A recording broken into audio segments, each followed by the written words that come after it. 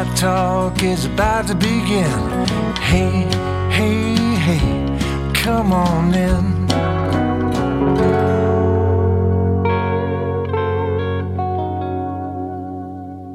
Welcome back to Buckeye Talk. I'm Nathan Baird, again from Cleveland.com, along with Stephen Means. Still no Doug Lesmerises, but back later this week, I think. So Stephen and I are going to delve into some more recruiting talk. We had a recruiting pod that came out on Tuesday that really delved into sort of Stephen's re-up on predicting the class and some other topics. And today we're going to delve out beyond Ohio State a little bit into the rest of the Big Ten, because I think it's good to check in with that every once in a while to sort of reconfirm some of the things that we already think about Ohio State recruiting, and also to put into perspective what else is happening in the rest of the Big Ten as it tries to chase Ohio State, because ultimately that is what a lot of these teams are doing. Stephen, as you're covering recruiting for us sort of on a year-round basis, how much, obviously the main focus at all times is, who is Ohio State looking for?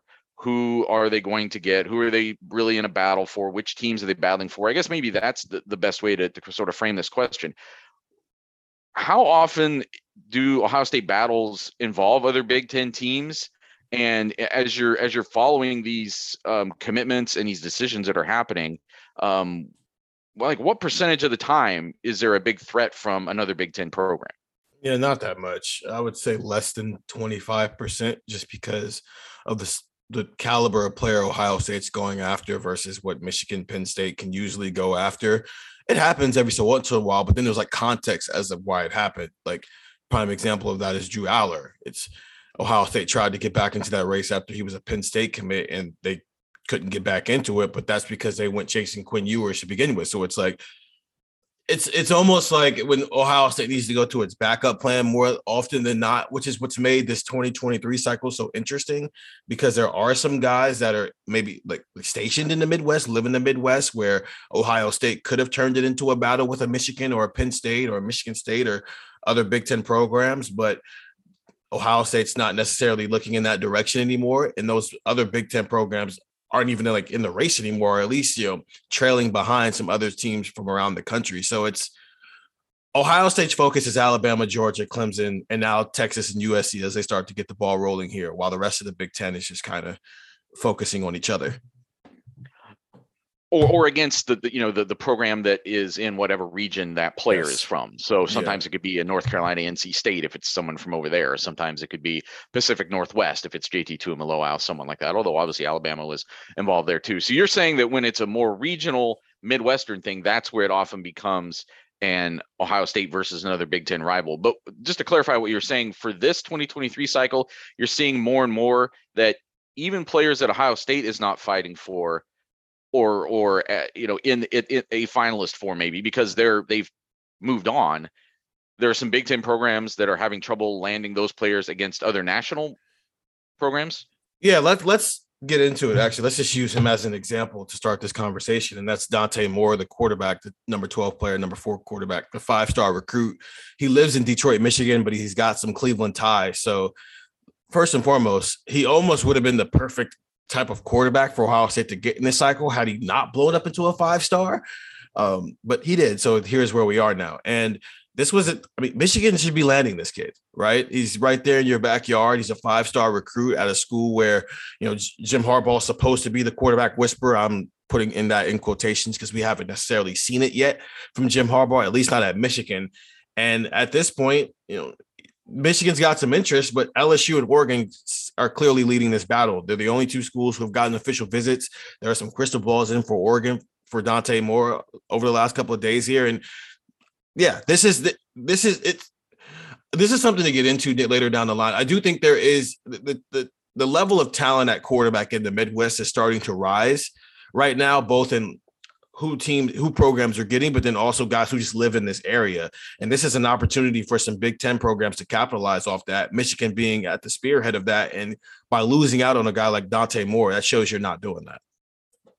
Just to clarify also, the interest that Ohio State did or did not have in Dante Moore? Because it was someone that was on their radar at some point too. Was it just the dynamics of this class? Is it because what is he? He's like 6'2", 195. Is it a body type thing where they are looking in a different direction? Like what? Because let's give Michigan some benefit of the doubt. Maybe they, for similar reasons, decided they wanted to pass on Dante Moore.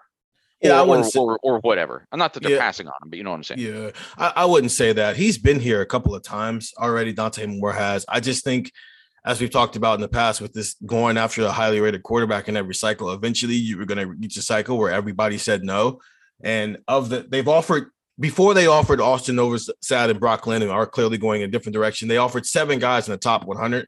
He's among that list. And those guys are just all saying no in this cycle. He's just part of that list more than it is like, you know, if Dante Moore wanted to come, I think Ohio State would be more than happy to take a 5-star quarterback in this class, but that's just not how things are working out right now. So we're going to talk more specifically about Michigan at the back end of this podcast, because I don't really care what the rankings are right now. I said that on the Tuesday podcast, you know, Ohio State being number 1 in the country. It's just very hard when you're not comparing two equal things. When some people are just way ahead on putting their class together, it doesn't really tell me a lot about where those classes are going to end up. So where teams are in terms of the rankings, and we're going to talk about, I'll read off the 24/7 composite Big Ten rankings here in a second. And I think it'll highlight why it's a little bit dangerous to put too much weight in those rankings yet. But I think there's some interesting things going on with Michigan right now that are maybe counter to what we expected coming out of Thanksgiving weekend last year, and maybe too early to say, but certainly some troubling trends from, at least from what I'm seeing from Michigan fans on social media and stuff. I know there's some concern out there, but anyway, back to this greater Big Ten question. Right now, Ohio State, obviously the top in the Big Ten as far as those 24/7 sports rankings. They only have 14 commits, which is an average number right now. There's a few teams that have more, but it's the average star rating where they always come or is way ahead. They have, you know, their average star rating right now of 94.12 is 3.5 points ahead of what Penn State is doing, and is, I don't know, 7 or 8 points ahead of, or I guess only 5 points ahead of what Michigan State is doing. Michigan State a little bit farther down the list. But anyway, Ohio State ranked number 1, Penn State number 2, and those are the only 2 programs right now that have any 5-star commitments. Do you expect that, Stephen, to change by the time we get to signing day? Do you expect other Big Ten programs to land 5 stars in this cycle? Probably not. No, I think any other 5, and that's usually the case. Ohio, if there's like 6 5-stars in the Big Ten, Ohio State probably has 4 of them, and then there's 2 that go to other schools for the most part. If any other 5-stars join this class, are probably headed to Ohio State. Maybe Penn State gets another, but I'm not expecting anybody else to get into that. You did project Ohio State to end up with 5 stars. And like you said, that's very often the case, that Ohio State ends up with more 5 stars than the rest of the Big Ten combined. So nothing necessarily changing right there. So Penn State number 2, comfortably, you know, 15 commits, 1 5-star, 1 5-star, 9 4-stars, and a handful of 3 stars. But Ohio State has 1 3-star at this point, and then you start, even once you get past, other than Penn State and Michigan State, it's comprising like the bulk of the class for pretty much the rest of the Big Ten right now. Which, again, I think that's an important thing to remember, because number 3 on this list right now is Northwestern, and they have 20 commits already, which is the most in the Big Ten. And 18 of them are 3 stars. And so that's why I've brought up a few times that pump the brakes on like putting too much stock in where teams are ranked right now, simply because that is an accumulation of players, but it's still an accumulation of the kind of players that Northwestern always gets. Only 1 4-star for them at this point, and I think it's someone that's ranked outside the top 300. I agree. Sorry, 2 4-stars for Northwestern, but both ranked outside the top 300. I'm going to go ahead and just read the rest of this list in order, just to give people an order of, sense of where people stand. Minnesota at number 4, Iowa at number 5, Purdue at number 6, Michigan State at number 7. Those are all sort of clustered together. Michigan State, again, is the one that's a little bit misleading. Their class is better than being 7th in the Big Ten right now, I would say. They have, 7 4 stars. The 4 teams that are ranked ahead of them have a total of 6 4-stars. So again, that tells you who's actually making a bigger impact with this class. I would expect Michigan State to surge up this list a little bit. Stephen, from just conversations you're having, the things that you're monitoring this year, because we expected, I think, Michigan to maybe get to capitalize a little bit on, beating Ohio State, make it to the playoff. Again, we're going to talk more about that later. Michigan State in a similar boat, though. I mean, they had a breakthrough season last year, getting into the top 10. They're going into, a couple weeks left in the season. They're in contention to win the Big Ten. And, Mel Tucker, what he's getting started there, has it felt, or have you heard that Michigan State is starting to build some momentum, or are you at least seeing it just in the kind of players that they're contending for, and any ways that they're pushing up against Ohio State?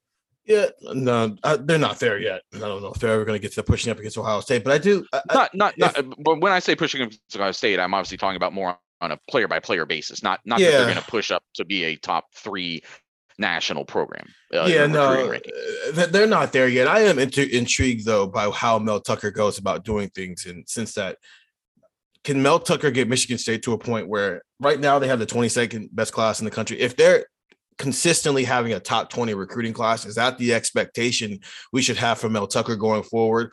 Or does he just do what he did last offseason, where it's just like, I'm just going to go raid the transfer portal and still put together a quality program? So it's because his first season was so jacked up by COVID, this is really his first normal offseason to really do stuff, and let's try to see how he wants to go about building his program. So that is a program I am interested to just keep tabs on, to see, one, what areas of the country are they hitting to try to find recruits, but then also how does he go about building his team on a year-to-year basis. So that was sort of a cluster of 4 teams. Number 8, Wisconsin. No 5 or 4 stars yet. So 12 commitments and 11 of them are 3 stars. That is a very Wisconsin class. We're going to talk a lot more about that actually in the second segment, because there's an interesting article I read that gave us some perspective on recruiting results versus recruiting expectations, and Wisconsin factors into that pretty heavily. Rutgers next at 9, Nebraska at 10, Illinois at 11. Those all sort of clustered together within a few points. And then Maryland 12th, just behind that, Michigan 13th. But again, only 6 commitments, and Indiana 14th, only 4 commitments. And that has, again, when I'm ranking these teams, I'm going by the 24/7 Sports total recruiting points that they give a program. And if you're only have 6 commitments, you only have 4 commitments, that's why you're going to rank that low. As we were talking yesterday on Tuesday's pod, Alabama, not that high right now in the national rankings because they only have 7 commitments. So make sure you're looking at that context. But for Michigan, also only an average star rating 87.28. That obviously lags behind. That's really more in Northwestern territory than it is Ohio State, Penn State territory at this point. Is there anything about, as I read down those 14 programs, anything that jumps out to you as being notable beyond the Michigan thing, again, just because of how few they have so far? Not really. I think maybe Maryland, you could make a case that maybe they should be higher, just because Mike Locksley's probably a better recruiter than what Nebraska brings to the table. With maybe not what Rutgers brings to the table. Now they got Greg Schiano in there, but you would expect them to be a little bit higher than that. I think the Illinois thing is headed in the right direction. I think they're going to start creeping up and be maybe close to the top 8 now with what they have. But outside of that, everything.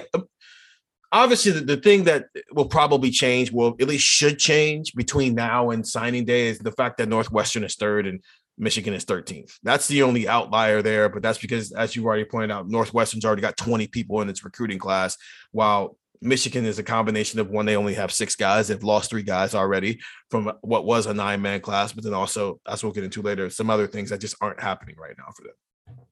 Right. I agree that I think that Illinois is kind of significant. I know they're only 11th on this list, but they're closer to being right at like Wisconsin's level, which makes sense considering kind of, I guess, where Brett Bielema's background is. Like, if they can play in that same level Wisconsin has in terms of recruiting results, but they have a coach who knows how to then transform that into results, I think that's important, because often I think they live in that same they live in a lower tier and don't know what to do with it and can't turn it into something. It's a combination of things.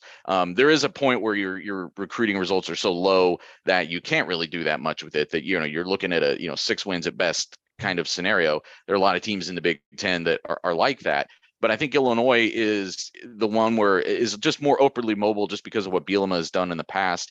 And I think if I was an Illinois fan, I'd be sort of optimistic by these returns. Obviously, again, you're talking about just a different world than what Ohio State plays in. And it may be a world that never becomes relevant to what Ohio State is trying to do. So we don't want to talk about that, I guess, too much. But I think they're headed in the right direction. I'm also curious about Maryland because we've talked before about how important it is. If you want to beat Ohio State, you're not going to beat them across the board. You're not going to accumulate talent across the board the way they do, but you got to find those 1, 2, usually skill position NFL players. There's a few positions on the field where you can get a guy that'll make enough of a difference that you have a chance to pull that upset. And they've got a couple guys on their roster right now, but they've got to keep finding him. I think those guys are going to cycle through after, sometimes only 3 years. You've got to find a way to find another one of those guys. Is there any battles Ohio State is in that another Big Ten team is going to factor into as you get between now and signing day? No, just because Ohio State's national right now. I think Arvell Reese is maybe the closest thing to that, just because of where he's ranked, and he's also from this region, from Glenville. But not at this point. I don't think so. I think Ohio State's kind of locked up the guys they want in state for the most part, outside of him and Jermaine Matthews, who's probably going to come up the board on Friday. And then outside of that, it's a lot of national guys that I just don't see a lot of Big Ten teams, being in the running for, not in a serious way, at least. And I know this is not news by any means, but I think it's important once in a while to just remember that Ohio State lands these in-state guys that are sometimes depth guys or sometimes like long-term projects, guys that they hope might be diamonds in the rough that can climb up a little bit, that are ranked in the 3, 4, 5s or whatever. And you can look around the rest of the Big Ten, and those are like the big gets that some of these other programs are having to fight for a little bit. So it just reinforces again why the gap exists between Ohio State and the rest of the Big Ten. We're going to talk a little bit more about that in this next segment after we take this break, because there was a piece that came out this week on the CFB Numbers Substack, which is a really interesting place, a resource for information about all sorts of things in college football. I would encourage everyone to go take a look at that. And we're going to talk about one specific piece about that relates to recruiting expectations and who is exceeding them and who is not in the Big Ten. You're listening to Buckeye Talk.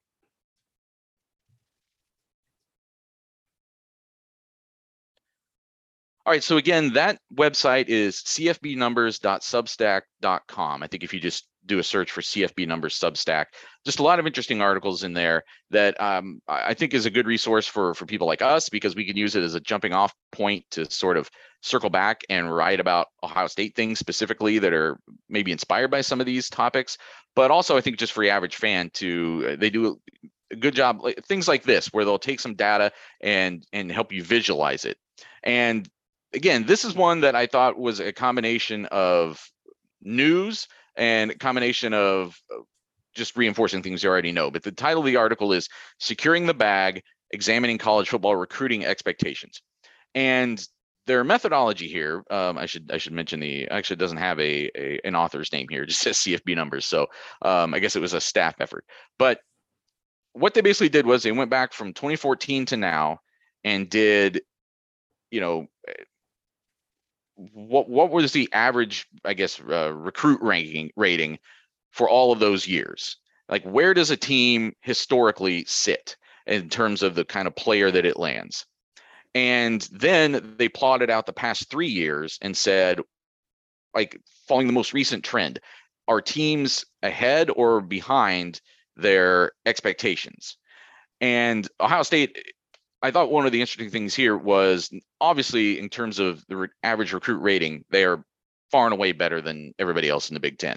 Even Michigan and Penn State, which make up the next tier, Ohio State well ahead of that. But in both 2021 and 2022, they exceeded even that. They are the outlier of even themselves. They've been ahead of even their own expectations. And I thought that was a little bit enlightening, because we've talked about so many great classes that have come through in that time frame, going back, the 2017 class and some other big ones, and to see that, Stephen, or to hear that the 2021 2022 classes are so much ahead, because I know there were people who pushed back a little bit on the Tuesday pod and thought we were being too negative, and I understand, I guess, what they were coming from, because like I said at the time, I was trying to kind of pressure test our analysis of that a little bit, and I hope people understand why when we get to December. We'll see how it shakes out. But does it make sense to you that that this data would show that Ohio State has jumped even to another tier of where it usually is expected to recruit, even just from the Urban era on?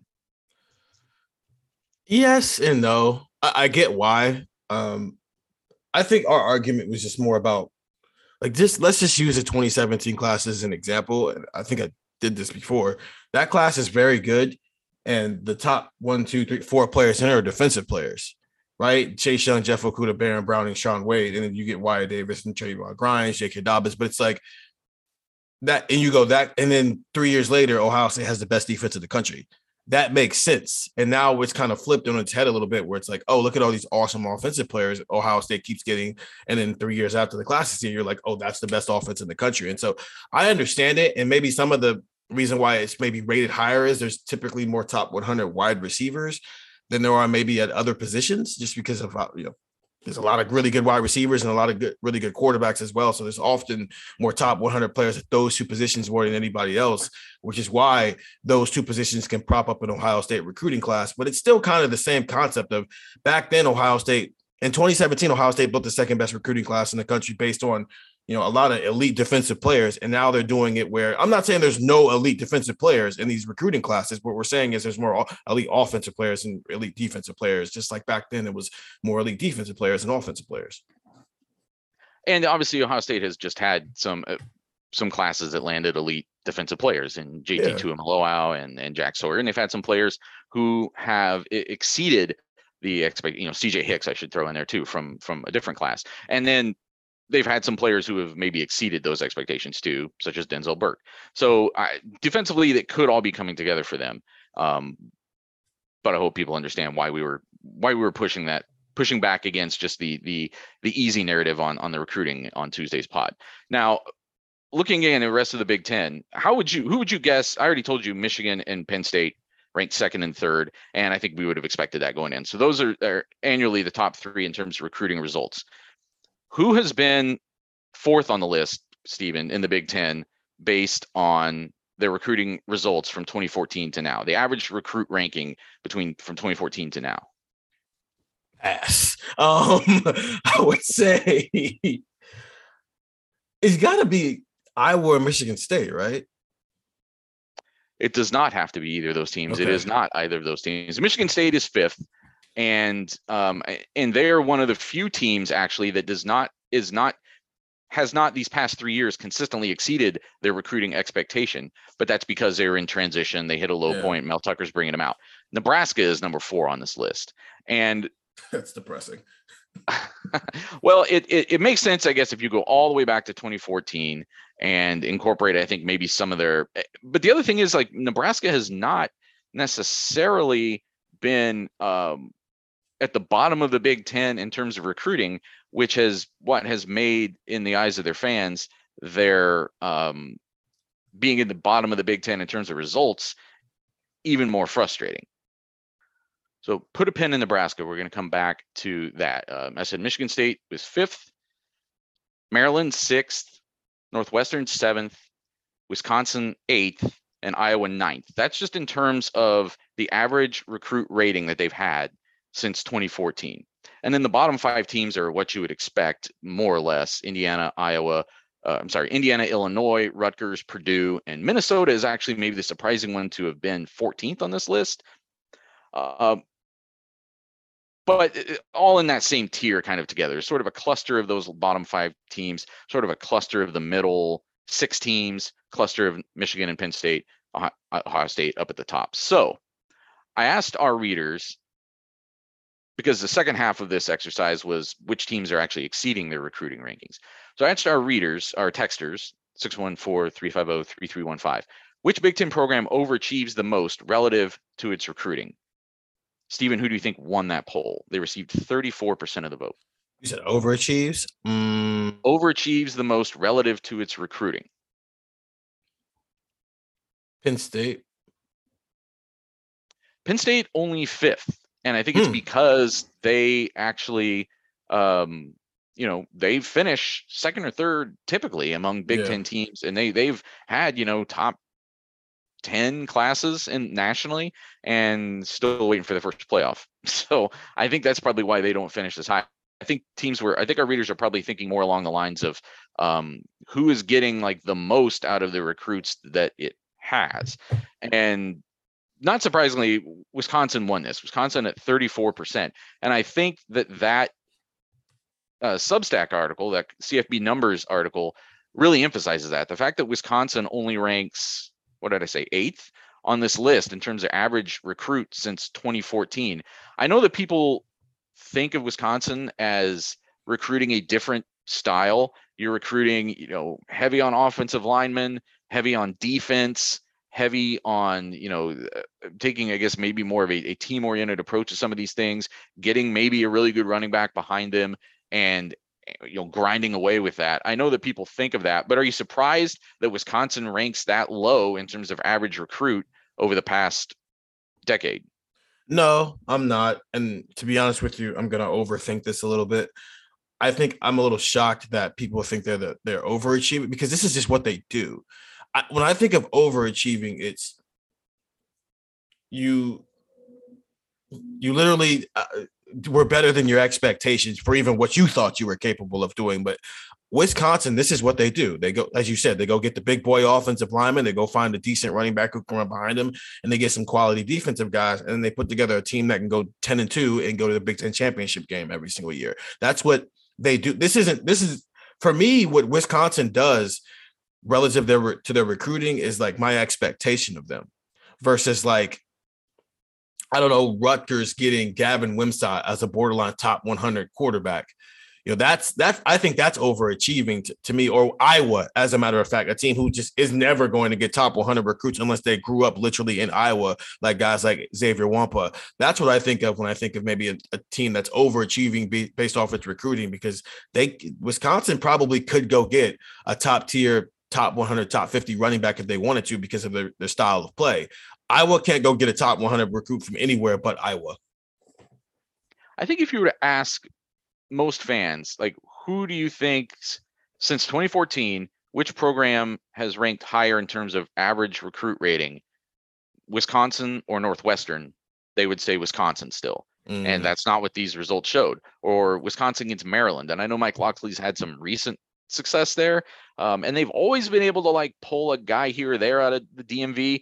But these results, this data says they're even farther behind Maryland, even farther behind Michigan State and Nebraska. And I know Michigan State was getting, some of that is still the Antonio era when they were kind of at their height, but there was also some Michigan State teams that didn't really capitalize on their best recruiting hauls during that time. So I'm still a little bit surprised that Wisconsin would be so middle of the pack in the Big Ten. I would think that they would maybe be at the top of this, middle tier instead of being like sort of sunk down at the into the middle. And Northwestern was who finished second in this poll. I mean, it's kind of predictable here. I think 34% for Wisconsin, 22% from our texters for Northwestern as being the Big Ten program that overachieves the most. And I don't think that's surprising because this is a poll of Ohio State fans. And who does Ohio State play in the Big Ten championship game every year? Wisconsin or Northwestern. And there's more than one way to build a program, I suppose. But I thought the results here, the way that the CFB numbers guys wrote this up, it was like they were listening to Buckeye Talk. This is the paragraph. It's pretty incredible to see how successful Wisconsin has been considering their lower standings in the recruiting world. Giving the Badgers even higher rated talent could make them that more potent on the field. And I should point out that the next thing that we're going to talk about, as we said with Ohio State, they've been exceeding even their expectations. Wisconsin has been really exceeding its expectations recruiting wise here these past 3 years. It's the 3 dots that it has on the line are way to the right of where it has been since 2014. But it goes on to say Of course, they still unfortunately feel like they're stuck in the same quote 1 QB away category. And one of the recurring conversations on this program is the Noodle Arm Wisconsin quarterback, and it may come up again when we get to December if that's who Ohio State happens to be playing in Indianapolis, or it may come up again as the reason Ohio State is not playing in Indianapolis. But you mentioned before that you feel like the QB recruiting in the Midwest is coming along. Aller is maybe still the exception though, right? Of any Big Ten programs that have landed one of those guys. I mean, we'll see what happens with Michigan, and we'll see what happens with Wisconsin. They both landed guys that are fairly highly recruited. But do you see a point? Is there any point where just one quarterback can push one of these programs to the point where it challenges Ohio State? I mean, we're going to see with JJ McCarthy, a 5-star recruit in the 2021 class, the guy who Ohio State didn't choose because they chose Kyle McCord. So it kind of that whole entire conversation starts with him.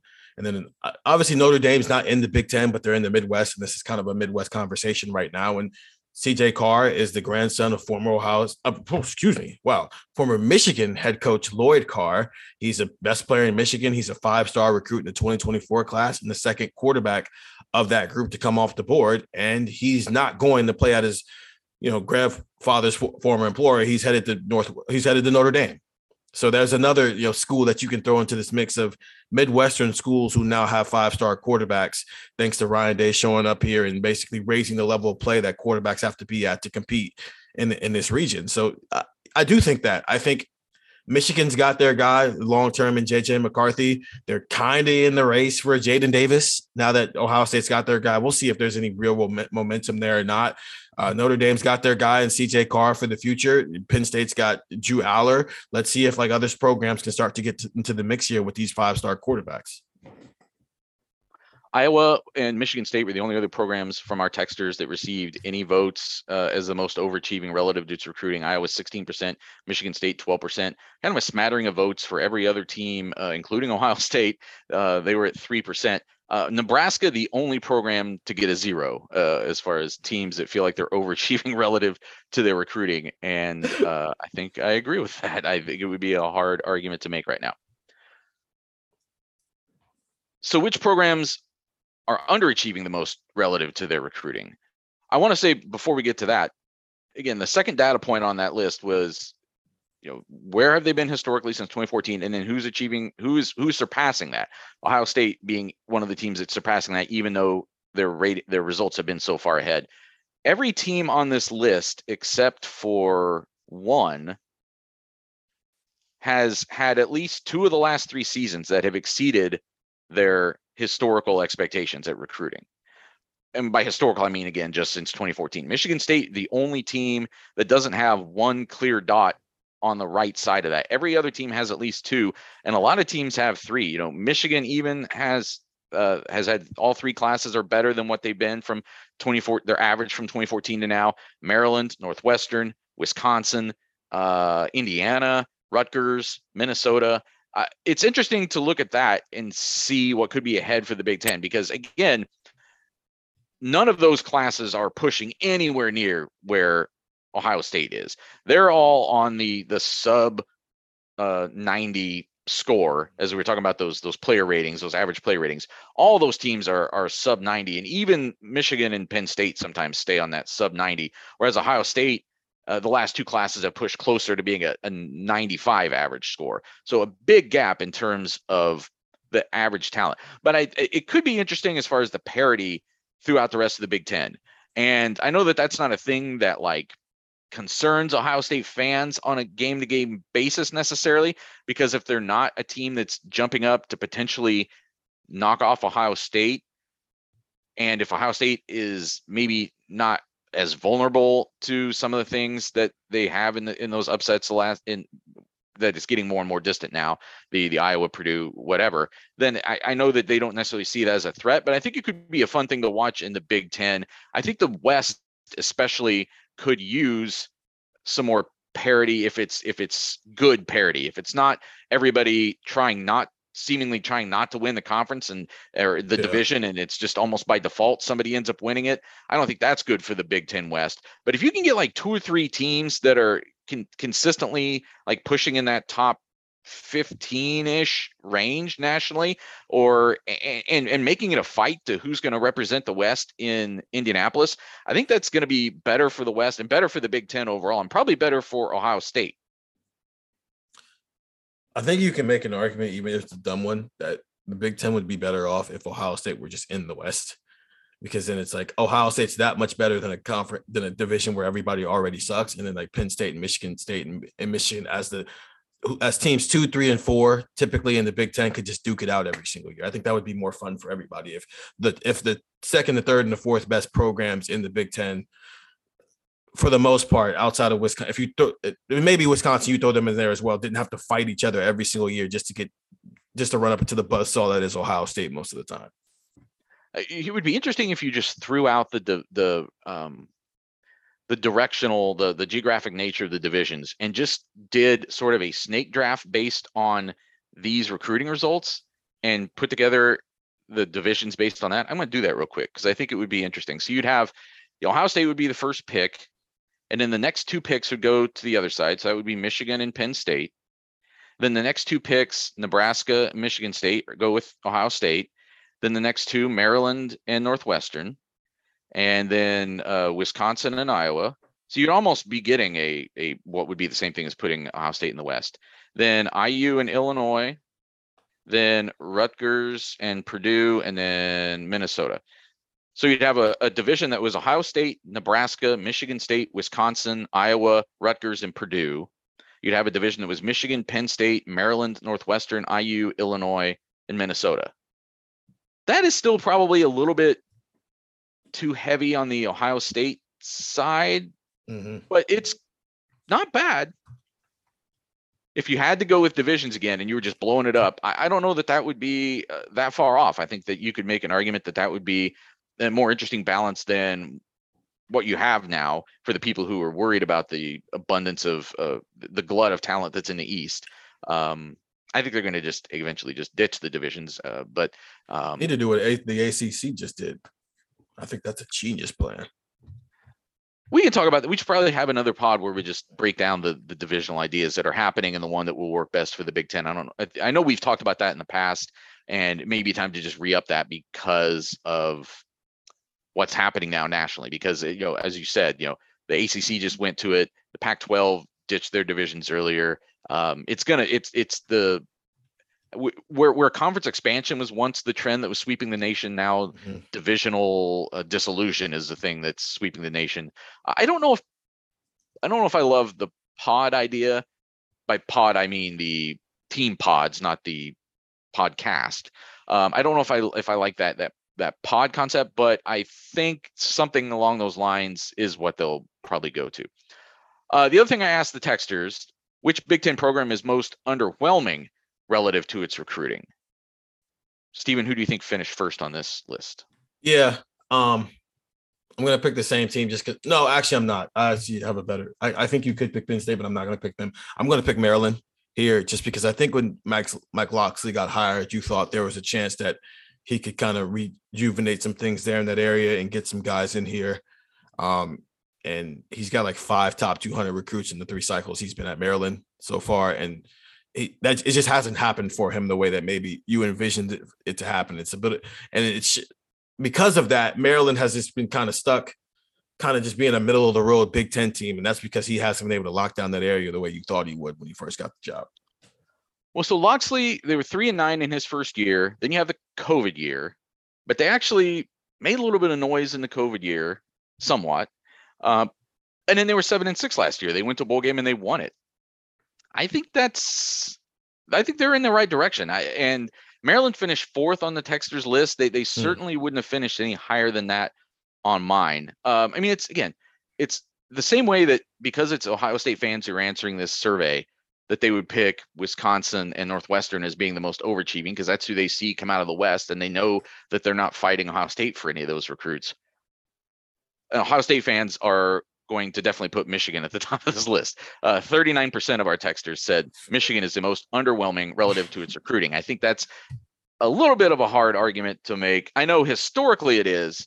I'm a little surprised that Michigan finishes first on this list, considering they just beat Ohio State, whenever that was, 7 months ago. But there you have it. And then Penn State at 31%, finishing second on this. They were the runaway winners of this. Nebraska third at 11%, and then Maryland actually finished just ahead of Ohio State itself. Among the teams that were still getting some. So 5% of our texters, it wasn't a huge sampling because I only sent this out about an hour before we did the pod, but 5% of the people who responded said they think Ohio State is most underwhelming relative to its recruiting. Is that a fair argument to make? Do you understand why someone says that? I understand why someone says that. If Ohio State has won national championship since 2002, I understand why what's that? Yeah. Well, since the oh, okay. Yeah. They got 2014, and then they made the playoffs, but to miss the playoffs, to get drubbed in a national championship game, to get to the semifinals and lose a couple times, like I think I understand why some fans have an opinion that maybe some results got left on the table during the Urban era, and that maybe last year's an example of a wasted opportunity. I understand where they're coming from. I wouldn't have voted Ohio State that high, but I understand where they're coming from. I get it, and I think I might agree with it. I think for a team that constantly has a top 5 recruiting class, has coming off, they had back-to-back number 2 recruiting classes in the country, and they've made the playoff how many times? 3 times since Urban Meyer showed up here. One time they went and won the national title. No, 4 times. I'm sorry. One time they went and won the national title. Yeah. The other time they didn't score against Clemson, and then they lost the game against Clemson, and then they lost in the national title. So, yeah, if you're recruiting the way Ohio State does, and you only have 4 playoff appearances, and one of them you failed to even score in the game, I can understand why there would be this high in a vote like this, because you would. We've had this conversation time and time again. The problem is Ohio State should have what Clemson's had for the past decade. And they don't. Yeah, right. Now, we should also say that all it takes is a breakthrough this year or a breakthrough in 2023, winning that national championship again, that completely wipes out a lot of that narrative. And I understand that. We should acknowledge that. And Ohio State has definitely put itself in a position to be right there in December, January. I think we would all expect that again. So that's why I wouldn't vote them that high, just because I feel like it's not as if they are recruiting at that level and then drifting out of the conversation and are not even, like, they went into the Michigan game this past year, people thinking if they win that game and if they win the Big Ten championship game, and if Alabama had beat Georgia as they did, that you could make a case for Ohio State being the number 1 seed in the playoff and be the national championship favorite, even if they weren't the number 1 seed. And instead, we saw what happened. So Ohio State is doing what it has to do. Ohio State is doing it better than anybody else in the Big Ten does it. And again, I thought the most interesting thing about that data was just reinforcing that as good as you think Ohio State has been as leading the Big Ten in recruiting for the past decade, what you're seeing in 2021, what you're seeing in 2022, what you're probably going to end up seeing in 2023, because as you said, they rank number 1 nationally right now. I'm not putting a lot of stake in that, but when you project what it could be in December, if they land the guys that you were talking about or similar guys, then they're going to be similarly off their own chart as far as what they accomplished with recruiting. Come back after this last break. We're going to talk specifically, though, about where Michigan has gone. What did our texters, our fans, expect Michigan to be able to do in this cycle, coming off of the win in the game last November, I should say, and what has actually happened and what it means, if anything? You're listening to Buckeye Talk.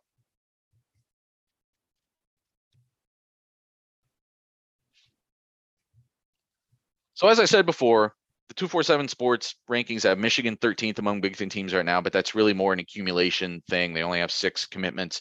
There are teams that have upwards of 20. That's a very hard thing. It's an apples and oranges comparison. But Stephen, as you've watched what's happened for Michigan here in the last just couple of weeks, whether it's a a PR thing or a just, you know what I mean, like the perception of where things are headed for them in recruiting, or whether it's the actuality, what's been going on? Well, they had a top 100 linebacker. They no longer have that top 100 linebacker, and he's probably going to end up at Georgia. And his name is Raylan Wilson. He's out of Tallahassee, Florida, the number 73 player in the country, the number 5 linebacker in the country. And because they've lost him, along with 2 other guys that they lost a tight end in April, and in January they lost a defensive lineman named Joel Starling. Neither one of those guys were top 100 recruits. They're both in the 200s. So, okay, fine. But the point of the matter is, Michigan made the playoff last year. They beat Ohio State pretty firmly. They just had the number 2 pick in the NFL draft, another first rounder, and a guy who probably would have been a first rounder had he not hurt himself during the draft process.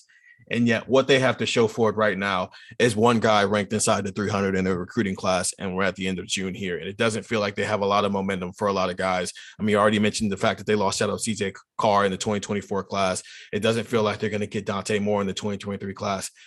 It doesn't feel – Georgia won the national championship, and even if it's taken some time, it feels like that national championship bump is starting to work off for a class who already are program who already recruits well. It doesn't feel like the same. Even Cincinnati, who at one point had a top 5 recruiting class, which shows you how crazy the recruiting rankings are in June, 6 months from signing day. Everybody seems to be benefiting from a big year, but Michigan, and it doesn't seem like it's getting any better. And some of that might be because of the reality TV show that took place in January right after there with Jim Harbaugh and flirting with the NFL, who didn't really flirt back. But it's just, and the argument of, was what happened in the Ohio State-Michigan game a sign of what's coming, or was it more of a blip? It's showing that it's more of a blip right now because of how this recruiting class is shaping out. And you left off one of the other headline of it, and this wasn't a decommitment, but you mentioned it earlier in the pod, the CJ Carr, quarterback, grandson of Lloyd Carr, former Michigan coach, committing to Notre Dame, which caused, I think, untold anguish across, from what I could see, from the Michigan fans while I was on break. Just the little time that I spent on social media, I know that sent some tremors. I mean, imagine, Ohio State fans were somewhat irked when Jackson Carman, an in-state guy, went to Clemson. Well, what if his name had been, Jackson Hayes or Jackson Tressel or Jackson Pace or something like that, and he was that highly ranked and was going across the border to a rival? I think that people would have lost their minds a little bit. So just put yourself in that mind space if you're an Ohio State fan as to what you think that would feel like, and that's what Michigan fans are going through right now. I think a couple of things could be factors here. You already mentioned one of them, and that's the Harbaugh-ness of the whole thing. Whether that is the NFL flirtation in January, whether that is just the more people get to know him if they don't mesh with his personality, I don't know. Some of it is obviously just going to be the typical recruiting stuff. Somebody reconsiders what they like and where they want to go. The other thing to remember here too is that there was turnover at the top of Michigan's coaching staff. I mean, their offensive coordinator went to Miami, and Josh Gaddis, their defensive coordinator, left and went back to the NFL, where he'd only been at Michigan for the 1 year. And I don't know how much either of those guys were necessarily involved in recruiting these specific players, but it isn't easy necessarily to lose those guys and come in and just hit the ground running and pick up. Continuity can be important there. And I think that's a good point to maybe transition back to Ohio State with this conversation, which is just from what you've seen so far from Jim Knowles and Perry Eliano and Tim Walton and Justin Fry. They had a little bit more time because I think some of that transition started a little bit earlier, or was known to be coming, and Ohio State could maybe repair some of those relationships, but not much earlier. Like how do you feel that those guys have done as far as like bridging that gap? Because there is going to be a gap And as we talked with Tuesday, there was only so much Justin Frye could do on the fly to repair the offensive line recruiting situation for the season that's right ahead of him. It's more of a what can he do for 2024, etc. How do you feel like those guys have smoothed over the transition? Yeah, outside of the Justin Frye thing that we discussed at length already, everybody else is just doing their jobs. I mean, because Ohio State's still Ohio State at the end of the day, regardless of who the assistant coaches are, as Doug likes to call them, the middle managers. And I think part of it is Perry Eliano and Tim Walton are coaching positions where Ohio State does still have a reputation of developing first rounders at it, even if all that reputation rests on the shoulders for the most part on Kerry Combs. It's Ohio State still. Larry Johnson is still here, and Jim Knowles has his own reputation right now of being probably the best defensive coordinator, if not one of the best defensive coordinators in college football, just based off what he did at Oklahoma State. And so everybody else is just doing their job, and the transition has gone fine. There's no reason to believe that there won't be some quality guys at those positions coming into this class right now. I think Justin Frye is the only one who is really dealing with the offensive line recruiting went.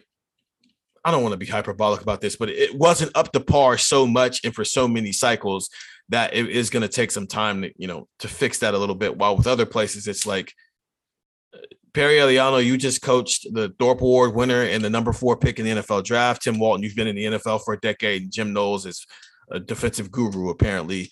Go get some guys who can play for you. Michigan's class, like I said, 13th in the Big Ten, but again, only the 6 commitments. I think I care more about what is the make, like I was saying with Michigan State, how they're ranked farther down right now, but they have 7 4-stars. That's better than the teams ahead of them. Michigan, only 1 4-star right now. It's a running back who's ranked in the 200s. No defensive players in the top 500. Some teams finish their classes later than others. It's it's just how it goes. So I wouldn't put too much stock in this yet. I would also say that my expectation would be that if Michigan was going to really build off of that run last year, you might see it more in 2024 than 2023, just because you've already laid a lot of 2023 groundwork.